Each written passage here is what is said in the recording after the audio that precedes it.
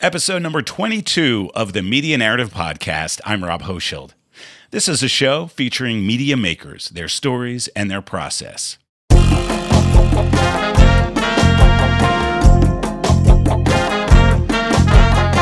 What makes for an outlet like The Dig to really sing is for you to have, as an editor, to have enough people out there, freelancers, stringers, just friends, people, connections, the community, who know at least one person, just one person has to know that that's a freaking article, that has to be written about. Chris Faraone is an award-winning journalist, editor of the alternative weekly newspaper Dig Boston, and co-founder of the Boston Institute for Nonprofit Journalism, known as BINGE for short. He has written features for a host of magazines from the American Prospect to Esquire, and has published 4 books, including 99 Nights with the 99% on the Occupy movement. A New York native, Faraone has been a stalwart of the Boston media scene for many years, writing about undercovered issues in Massachusetts' political and civic life, stories that sometimes attract attention far beyond Boston. One topic you'll hear about in this conversation is how his newspaper overcame criticism after writing about racism in Red Sox Nation. As we jump in, though, I've just asked Chris Faraone about the closing of the Boston Phoenix newspaper in 2013. He had worked there for 5 years, and after it stopped publishing, immediately headed to the Dominican Republic for some downtime, but spent that trip researching the history of alternative press and writing an article for the Columbia Journalism Review. So I get this assignment. Columbia Journalism Review had asked me to write about the Phoenix closing. And I did it in the way, this book you mentioned, A Trumpet to Arms. It's really like the history of the alternative media, not just like since the Village Voice, but also like everything, it goes back to a lot, Native American publications, African American press. And I went and there I was, Dominican Republic. I didn't like the beer, and I didn't really feel like I drank enough as a reporter for 5 years there at the Phoenix. I just kind of read this book and wrote this thing, and in it, I really, I just my soft spot was, I always kind of thought I was in the alternative media just because there was no place for me in the mainstream media. Maybe that's true. Yeah. But I really believe in this mission to cover things from the ground, to provide perspectives that aren't being delivered. A lot of things that are like use cliches now and grant applications. But these things are real, covering things that aren't being covered. I wrote in that piece, I think it's like even the last line, like, I'm going to do something. I want to do something about this. Like, the Phoenix meant so much to me. Like, I think a lot of people don't realize that that's the place where even a lot of Globe reporters and reporters at national publications like Esquire, and I could go on and on, and also The Nation and the New Yorker, like Janet Maslin and the New York Times, people learned how to write long-form journalism there. You don't, even if people are fortunate enough, like I was, to go to graduate school for journalism, that's how I ended up in Boston. You don't come out of graduate school knowing how to write long-form journalism. That's not how it works. Anybody who thinks it does is, I'm not like one of these people saying don't go to grad school. It actually helped me a lot because I think you need to get your footing. You need to learn that basic stuff. But most journalism school programs are only like a year and a half. You're not going to learn. So where does that happen? Where are the incubators? Well, the Phoenix was that place, and I wanted to help, each one teach one, pay it forward kind of thing. And that's not the only reason. I also, after writing for a lot of national publications right after the Phoenix closed, mostly Esquire, but several, two things happened. The marathon was bombed, and Menino, Thomas Menino, the longtime mayor of Boston, said that he wasn't going to run again. This was huge. This is after 20 years, right? And but especially the bombing. I called the Dig. I called the former owner, Jeff Lawrence, and I said he'd been trying to get me to come back there. And I was like, no, I love my freedom, I don't care if I'm still living in this room. I can go to the Dominican Republic anytime I want. And and frankly, the Columbia Journalism Review, that was another, this piece was huge. Yeah. That paid for that trip and more, Not like you make a lot freelancing, but you can almost live. I was pretty active at the time. I knew a lot of editors. I met a lot of people while on the road, and I liked it. But, I said after that, I wanted to come back. I wanted to do something. So he came to the Dig. Long story short is that, no disrespect to anyone who was there, but after they did some good work. They got some of the Phoenix momentum, but things were difficult at the time, and I wasn't on the business side. I didn't know anything. But about a year and a half after that, around 2015, I, as an editor with no real budget, I was just massively frustrated. And I don't know, that's when we started a nonprofit called the Boston Institute for Nonprofit Journalism. And that was what that was, to fill that gap. But and I don't want to get too dwelt on that too much, but basically we didn't just say about the Dig. With Binge, we said there are other people in this situation where they can, there are a lot, Boston is doing well as a city. The media is always, media is an interesting time for media, but there are outlets around here like the Dorchester Reporter, Jamaica Plain Gazette, which I saw right out here. Yep. Who I also used to write for. They can sustain, like they can exist and have a great paper. Really, you compare those two, especially to any like community paper in the country, and you got something better. Right. But that extra thing, and the same with the Dig, that extra paying someone $2,000 for a story or something. Yeah. That's what's missing. So we wanted to do that at a local level. Helping the Dig, and I'm an easy gatekeeper. I was the editor. Of course. And that's so that's how we really wound up there. And I will. It's not the credit that I'll never reject it. I'm happy that we did this, but I don't know what the hell it is in me that was like so. I think a lot of it, I always joke, is that I'm from New York. I don't like, now that I'm in Boston and somebody who understands the city very well, I'll say that. Better than a lot of people who are from here, just because a lot of people were from a neighborhood, and that's what the neighborhood they know. As a reporter, I know a lot of people in a lot of places, and it's 15 years now, So, so I don't know. Maybe it's that I've developed this love for the city. That's definitely a part of it. But also being from New York, I don't like answering to editors in New York who are like from Wisconsin, telling me what the hell is going on in Boston. It's just crazy. So I guess maybe all of this work that we've done with the alternative media around here, a lot of that is kind of like me just being a big baby and not wanting to kind of bow down to big editors. But it is important. And I just want to say this one thing before we move on, is that I always kind of say, and those who read the media, like the Neiman Lab, the Neiman Reports, the Columbia Journalism Reviews will understand this. I always joke that, if the Dig had gone under any time, since the Phoenix, there would be a million eulogies, not just for the Dig, but it would be like Boston, where along with San Francisco, the alternative media started, which by the way isn't true, because there was like African-American press and all this other stuff before. But as far as like the, contemporary alternative, Village Voice, Boston, it's true. It would have been seen as this mass funeral, because San Francisco also lost the Bay Guardian, which was, kind of the stalwart out there. Now the Voice is gone. But there would have been all these kind of, not obituaries, what's the word I'm looking for, eulogies. But the truth would have been that, listen, Boston's a robust market. Like we're doing now, if you just have a couple salespeople and you kind of work your butts off, you have some alternative funding methods like the nonprofit, it's doable. Yeah. So it would have been an indictment like on the city and the culture and the readership around here. But really, not that it should blame the people who a company goes out on, but it's so much more. Right. So I guess, it's not that I'm looking for the credit, but it took us to do it. And I hope that more people do it. And there are. Yeah. And those are the people we're trying to help. And, people like, Boston Hassle, and they do Boston Compass, people like the Shoestring in Western Mass. And so that's what Binge is about. Binge is not just about helping the Dig. The Dig works with Binge a ton. And that's where the heavy journalism comes from, no doubt. But that's what the idea is, that we can all kind of help each other. We're all in the same thing, and there's enough for everyone. I wanted to ask, just sort of to step back for a second, and just in your mind, how do you define the job of the alternative media? Like, what is the mission? What do you seek to do? Because you just described, your life is quite taken up with all of this. These two organizations, everything else you're doing. You work how many hours a week? I mean, I say like 80, but the truth is, and I mean this, like, other than like spending time with my family, which is really not my part of the job, right, everything else is happily part of it. And I'm fortunate for that. There's a lot of people who work their butts off at their job and they go home and they love their comics or they love their whatever.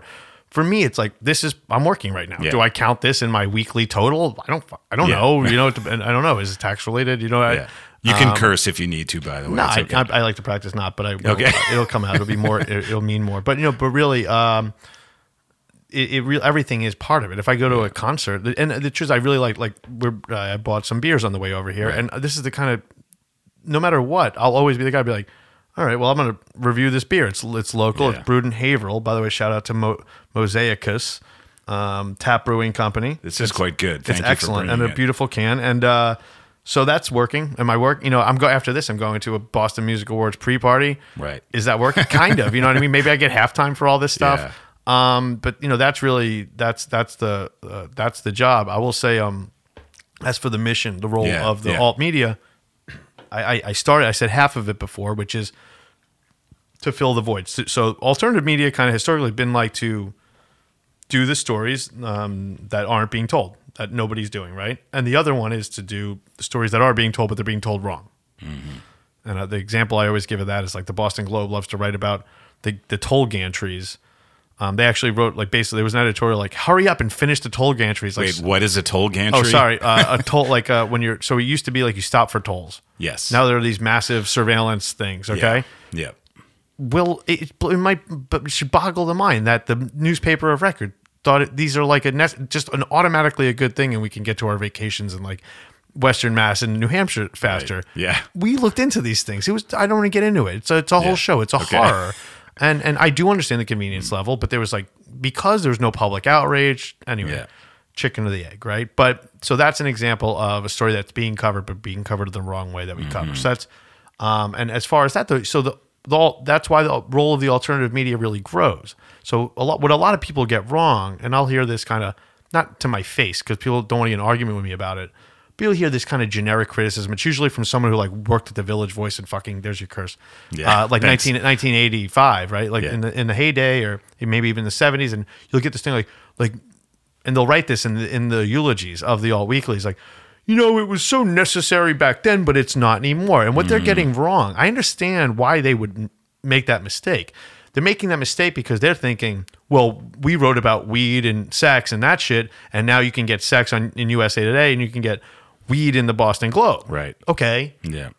But maybe that would be a good case for an alternative outlet that's not doing its job. But an alternative outlet that does its job, like I believe the Dig does, and we certainly try to, is that we go to what's not being covered. And yeah, it's not always the sexy stuff like it used to be. Sometimes now it's the school committee. Mm-hmm. But it's still alternative, and it's still acknowledged by the communities that aren't getting the coverage they want. Right. So when we write about a place like Lawrence or a place like even Chelsea, well, Chelsea's got a decent newspaper, but like places that aren't immediately downtown, or Somerville, which barely is a newspaper despite being a city of like 90,000 people. Yeah. Okay. That's crazy. They have a newspaper. I don't want to, they have two crazy time newspapers. Mm-hmm. Then they have the Somerville Journal, and there's no reporter even in the city. Not to disparage the work that they do, but the place deserves more attention. Right. My point is that's alternative journalism. Just covering a municipal committee there or something, that's alternative journalism 2018 in Boston.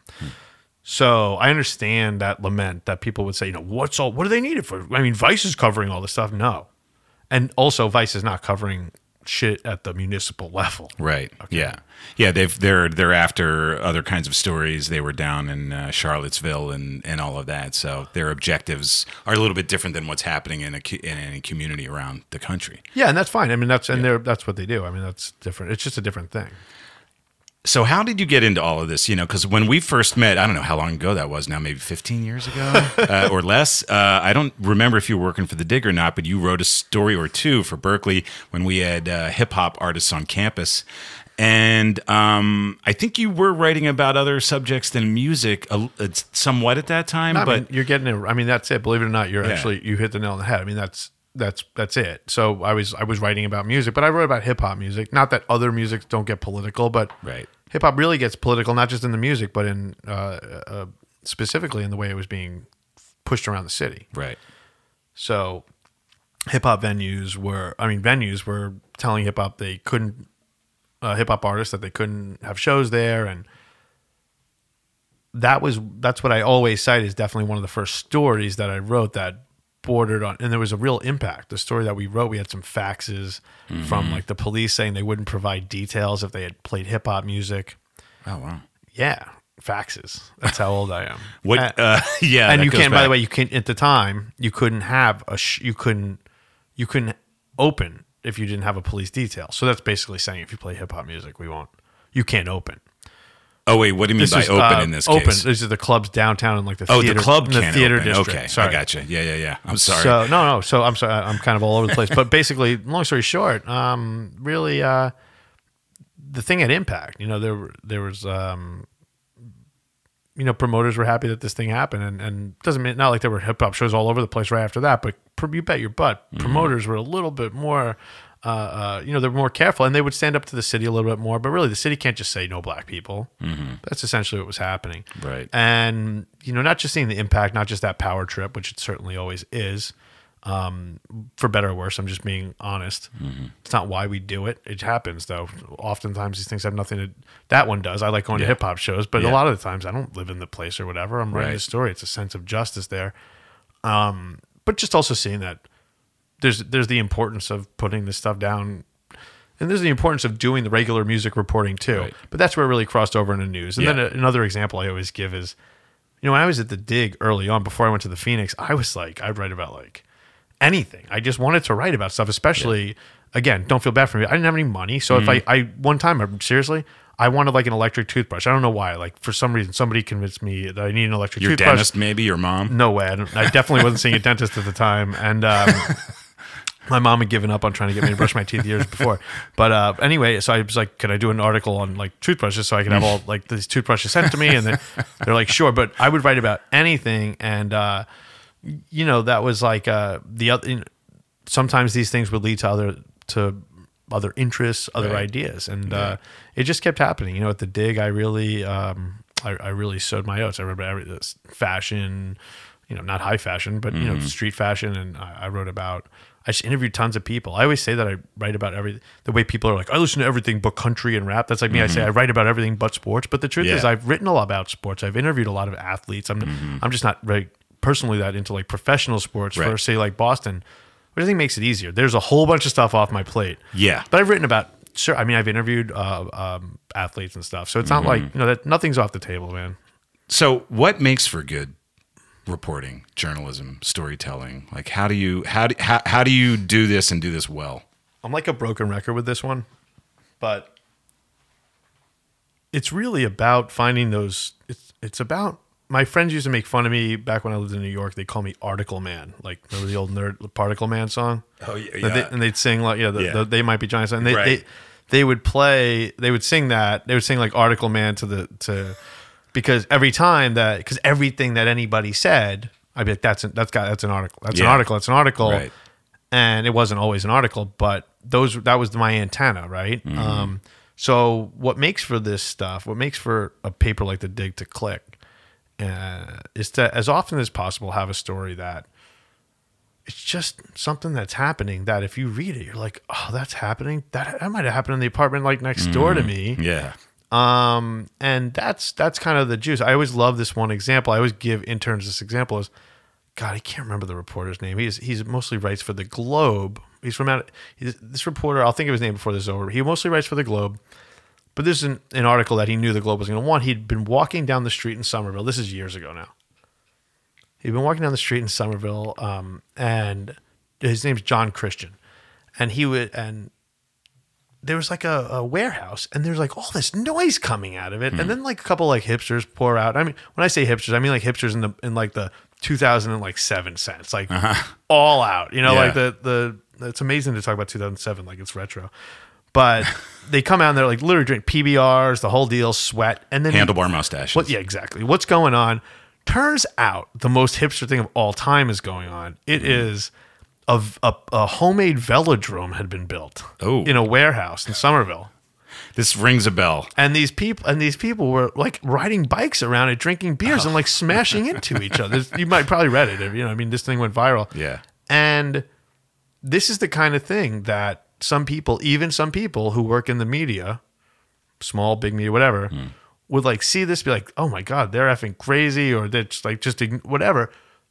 What makes for an outlet like the Dig to really sing is for you to have, as an editor, to have enough people out there, freelancers, stringers, just friends, people, connections, the community, who know at least one person, just one person has to know that that's a freaking article, that has to be written about. And it's not about exploiting that thing. And the perfect example of that is that maybe not, unfortunately, decreasingly, there's still enough basement shows, but basement shows are a thing where like everybody wants to read about basement shows, but it's not good for the basement show community to really write about them. Right. There's some people who are great about this. You want to know about the underground scene, go to, Hassel and Compass. Yep. We still surely do some of it. But my point is that it's not about exploiting these subterranean fascinations. Yeah. I sound too nerdy about it, but I didn't want to use the word underground again. I hate word repetitions, but it's about harnessing them and just like putting it out there. It doesn't always have to be something that somebody says I should have been there, but at least like, wow, that's nuts. And it's cool to live in this. Yeah. It's cool to live in a city where, somebody's doing that, where somebody's having this cool cooking competition where only ghost peppers are used. While we're talking about your mission and the mission of Alternative Press, I wonder if you could just sort of help us understand a little more the relationship, if any, between the nonprofit, the Boston Institute for Nonprofit Journalism, and the Dig, which I guess that's not technically a nonprofit. No, the Dig's a for-profit. Dig's a business. Yeah, it's called Dig Media Group, and also does a couple other things. Dig Media Group, Dig Boston started 20 years ago as the Shovel magazine. Oh, right. Started by Jeff Lawrence, Tak Toyoshima. Tak's actually my cousin through marriage. Oh, wow. Okay. Yeah. And it wasn't back then. So that's just a totally random thing. That's how marriage does that sometimes. Yeah, right. So that's actually, it's almost 21 years ago now. Okay. And that was it was called the Weekly Dig after the Shovel for years and years and years. And the Dig had its ups and its downs and its huge years and its horrible years. And the Dig was owned by Boston Magazine, parent company called Metro Corp for a couple of years, like 2004, I think, to like 2006. And really, it's wild because it's always been the young paper, but now it's like 20 years. Yeah. This tumultuous 20 years. It's the oldest alternative newspaper in Boston now. Right? Yeah. I know. Well, and the Banner, I guess, is not alternative. But, okay. But anyway. But yes, alternative in that sense of we write about weed and say fuck. The Dig has had its swinging times, but we really, like I said, we started the nonprofit when I was just working at the Dig. The Dig would be, if not for a few of us who took it over, we basically got it for nothing. We got an investor to pay down about the debt a couple of years ago. And the Dig is fun. The Dig is like this kind of bare bones operation that it was, and now we've been building it up. But we've always had section editors. We have people in, so everything I've talked about alternative, that an alternative really needs, we have like people on the ground, the best music editor, the best film editor, Jake Mulligan, who I'm going to go meet after this. He actually, I love saying this about him, actually lives in a building, I'm not going to say which one, attached to a movie theater. I think that's like, or, right next door, like literally. And he's the film critic? He's the film critic. Yeah, that's helpful. Okay. I mean, these are the people that really make this thing work. And how many paid staff do you have? I mean, they're all part-time, so there's right. like, all your section editors, there's like 6 of them. And then, but I'll really, it's about the freelance. We're a freelance army, and that's where Binge comes in. Last year, we cut checks to about 60 people. So I'll explain the relationship. So basically, let me back up for 1 second in that this is nothing new. We didn't reinvent the wheel at all. A lot of publications that I'm sure a lot of your listeners have even read over the years or even subscribed to, The Nation, Mother Jones, they've always, and I'm a dummy, I was always a subscriber to The Nation. I didn't realize, oh wow, this little paper things and the ad for the cruise is the Nation cruise isn't paying for the heavy investigative journalism. Right. No, a lot of these big publications, especially on the left and the right, but on the left, Mother Jones, Nation, The Independent, all of them really. Democracy. Democracy Now! Is just a nonprofit, I think. But anyway, they have an LLC. They have a for-profit side, and then they have the nonprofit that pays for the heavy lifting. So one thing I'm definitely proud of, but I always say it kind of like the way a Republican running for Congress always says, like, everyone told me I was dumb and I couldn't accomplish anything. But when I said, it's true though, when I said, why can't we have this at the local level? For no reason. People were like, because you can't almost, or like, because like, you're going to do that? You're a reporter. Like, that's crazy.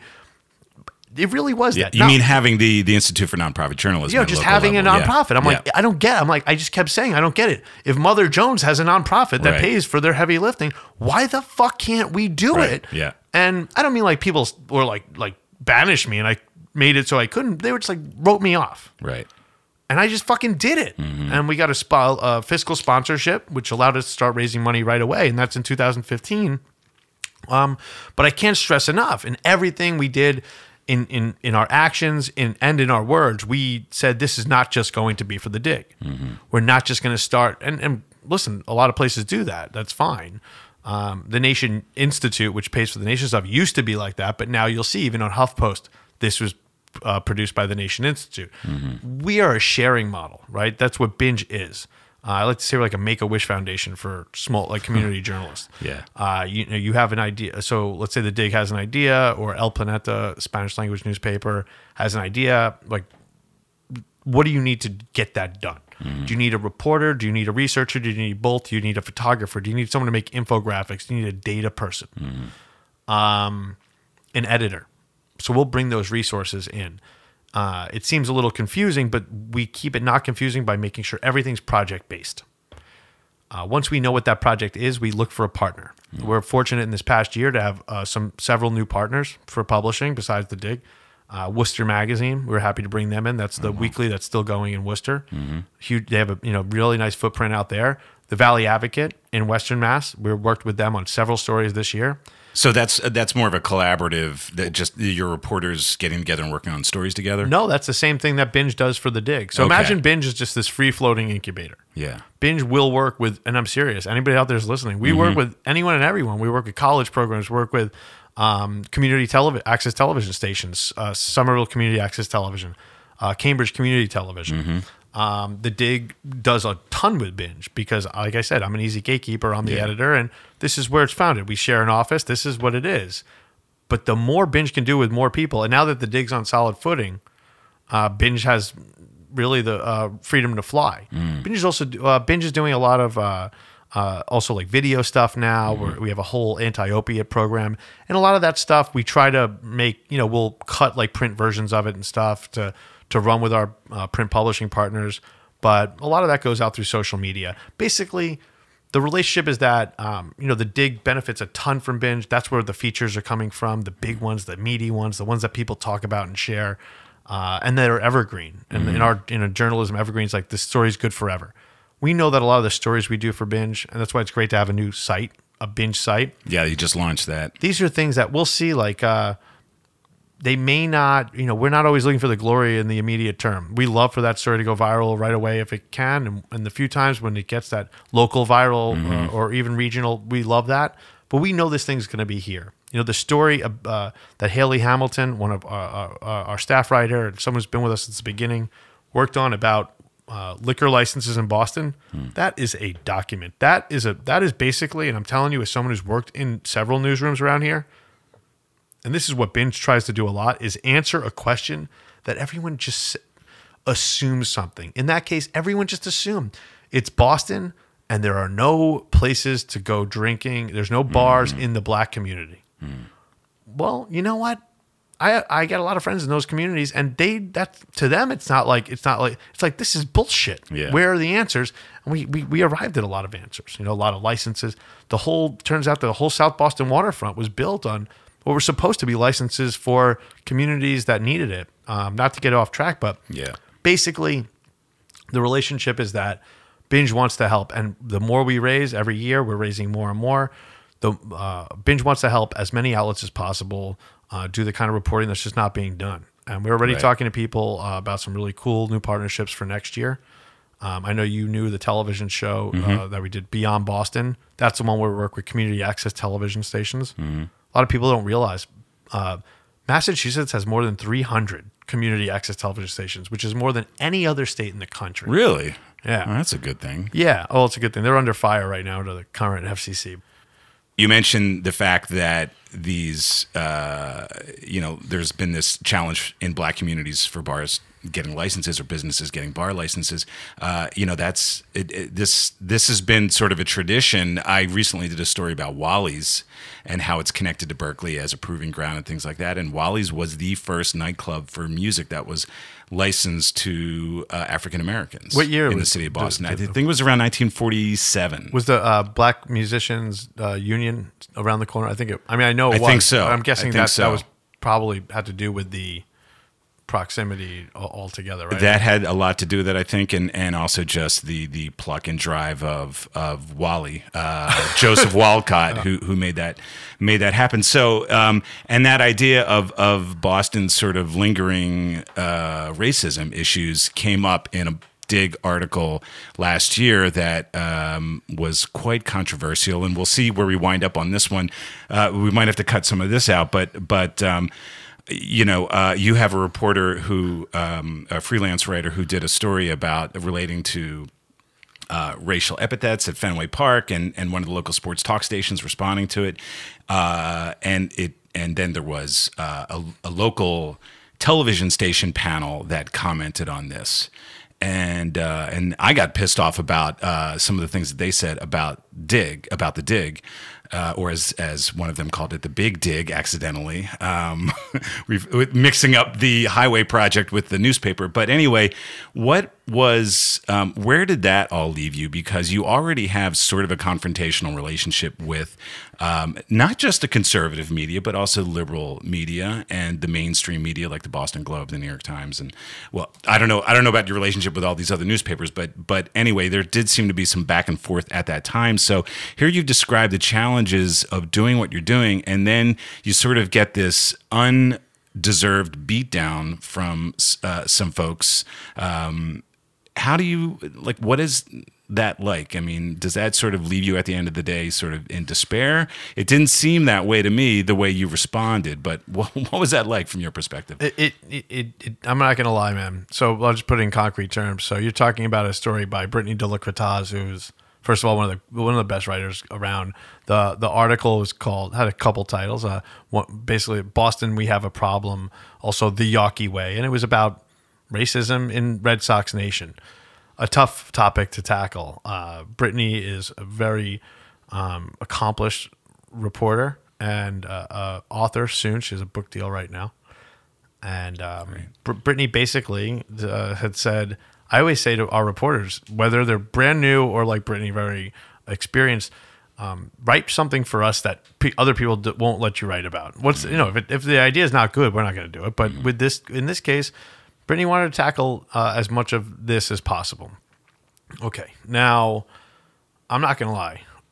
The story came out great. We were proud of it. It was it covered a lot of corners of this difficult topic. I was in Washington D.C. I think at a conference with a lot of alternative journalism peers. And it was a fun weekend, and really had lots to look forward to. We're actually helping a lot of other cities start nonprofits. And it was Friday night, and that's same time it was right now. Mm-hmm. And Beat the Press, which is Emily Rooney's show, comes on. And, this is a group of people that I know most of them. I even know Emily Rooney. When she was friends with the owner of the Phoenix, I've been at social events with her, and certainly, respect everything she's accomplished. She's a very accomplished journalist in her own right, and had a lot of firsts, actually, Now, I don't want to be selfish, because really what's wrong is what she said about Brittany's piece. Yeah. And she really took issue with it, basically called her hack. And also some WEEI hosts had come after my reporter in truly unsavory and unacceptable fashion. On social media or on the air? On the air. Yeah.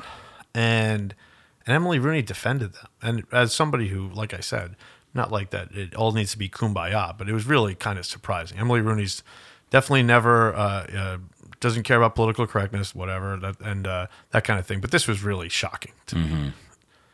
But personally, it was really hurtful. Mm-hmm. It was just like, like I don't belong in the room, And so I responded to her. And but overall, I got to say, Emily Rooney's been around for a long time, but this is this week is the 20th anniversary of that show, Beat the Press. And I saw Emily Rooney's thing about it. It was, sort of something decent. She's mostly wrote about how she owns the trademark. Shows how different where our heads are. The trademark of Beat the Press. Yeah. Let me just say, there's no trademark for binge. Okay. Somebody else wants to steal it, they can deal with the wrath on social media. But my point is that, the Dig's been around for 20 years now too. So may not be as have been kicking as long as Emily Rooney's been in the media, but it made me realize like just because like I may not always like dress up like these people or whatever, I think a lot of the readers do know where the maturity line is here. And Emily Rooney didn't win that one, and I'll finish with this: Brittany for that story. I don't know if you know this, was recognized by Best American Sports Writing. Oh wow, really? Yeah, just last month. So you mean you're referring to the collection that they put out every year? Is it going to be in the next collection? It's not the whole thing. It's like one of the honorable mentions. Wow, it's like that's great. but then there's not a lot. There's like 20 honorable mentions after, and I gotta say, it was not submitted. This is like totally out of nowhere. Yeah, it's great. So it was like it came I think like more than a year after the story and the whole dust up. But it was talk about sweet, a sweet compensation after all that crap. But you know what? To best with Emily Rooney and to all the cucks who sit around her all day long. I'm going to co-opt that one from the right because that's exactly what they are. Maybe they've all been reading Dig Boston every week ever since. Who knows? Their ass they read Dig Boston every week. I just want to ask you sort of a wrap-up question as we're in the middle of the Trump presidency and these are stressful times for everybody. What do you see ahead? Like, is the future as bleak as it seems sometimes? Are you hopeful about the political environment nationally, internationally, locally? How are you looking at the future? I'm just going to do a total cop-out because I got to be honest, like really, I really do think a lot locally. I watch and read and listen to national news, but I'm a fucking white guy, man, and I'm kind of gonna hopefully I'll be all right and shit. But like so like there's a part of me that always wants to say like fuck Trump, it'll be over and this and that. But I understand there's a lot of people really getting hurt. Yeah, I mean this whole like even like locally, did we need Trump to put all our trans friends at risk? Mm-hmm. Yeah. I'm going to cry over that. Like, so for real, like, when I talk to like even parents of like transgender children, what they went through with that ballot measure, there's a lot of hurt going on, right? Yeah. So, I mean, people just have to be as resilient as they can, I guess, but so it's also, I don't want to sound ignorant or like I don't care about all the people who would really be killed and like being told you can't vote, all these horrible things at the national level. But my cop-out answer is that I just believe that it's a real big push and pull. Yeah, history is. I'm a big reader. Mm-hmm. History is a big push and pull, and I just feel like the more, whether it's pushing or pulling, whatever you're doing, the likes of whether the teachers of the world, the educators, the journalists, the advocates, that's we're just out there, and it always is. It always seems a lot of the time like the money's maybe not on the right side or the momentum's not, but then there's like big things happen. I got to say, the Florida felons getting the right to vote in Florida is huge. Right. Yeah, that is big. I have like a lot of people in my family and friends who are personally impacted by this, and there are victories. So that's how you just got to look at it. I don't know who's keeping the ultimate tally. Right. But I will say that this is important. Trump has allowed for Democrats in particular to get away with everything. Marty Walsh did not run against Tito Jackson in Boston. He ran against Donald Trump. Mm-hmm. He said Donald Trump, I don't know, I'm making this statistic, I'm making this number. But I'm pretty sure he said Donald Trump's name more than he did Tito's the whole election. Yeah. We're seeing this across the board. Charlie, even in the reverse cockamamie way, Charlie Baker did the same thing. He ran as I'm not Donald Trump without even like saying it. Okay. Yeah. So this is like the world we live in. We can't, whether it's fucking Trump or Obama or anyone, we can't fucking frame all of our politics around like one person who is in the White House. Yeah. And it's just something I've realized more and more and more, especially in the Trump administration. It's just like if you're not Trump, comparative, this monster, and I'll bring it back to where I started. I'm from New York. Mm-hmm. This guy's like the biggest joke in the world. And I think it was like my 30th birthday present. My uncle gave me every Spy magazine. Mm-hmm. I was well prepared for this. I would have probably done well as a national reporter in this. But no, really, as a New Yorker, knows people. I mean, Anthony Scaramucci, this guy could be my cousin. I talk the language. I could have totally conned him into giving me an interview. I just don't care about that shit because I feel like when all that's done, or even when it's not done, when it's still going, whether it's Trump or somebody else, all the stuff that's whether it's being covered or not being covered around here is still happening. Learn more about the work of Chris Faraone and his staff at digboston.com and bingeonline.org. That's binjonline.org. This episode was edited and mixed by Isaac Kotecki. Matt Jensen composed and recorded the theme music. Subscribe to The Media Narrative at themedianarrative.com. I'm Rob Hochschild. Thanks for listening.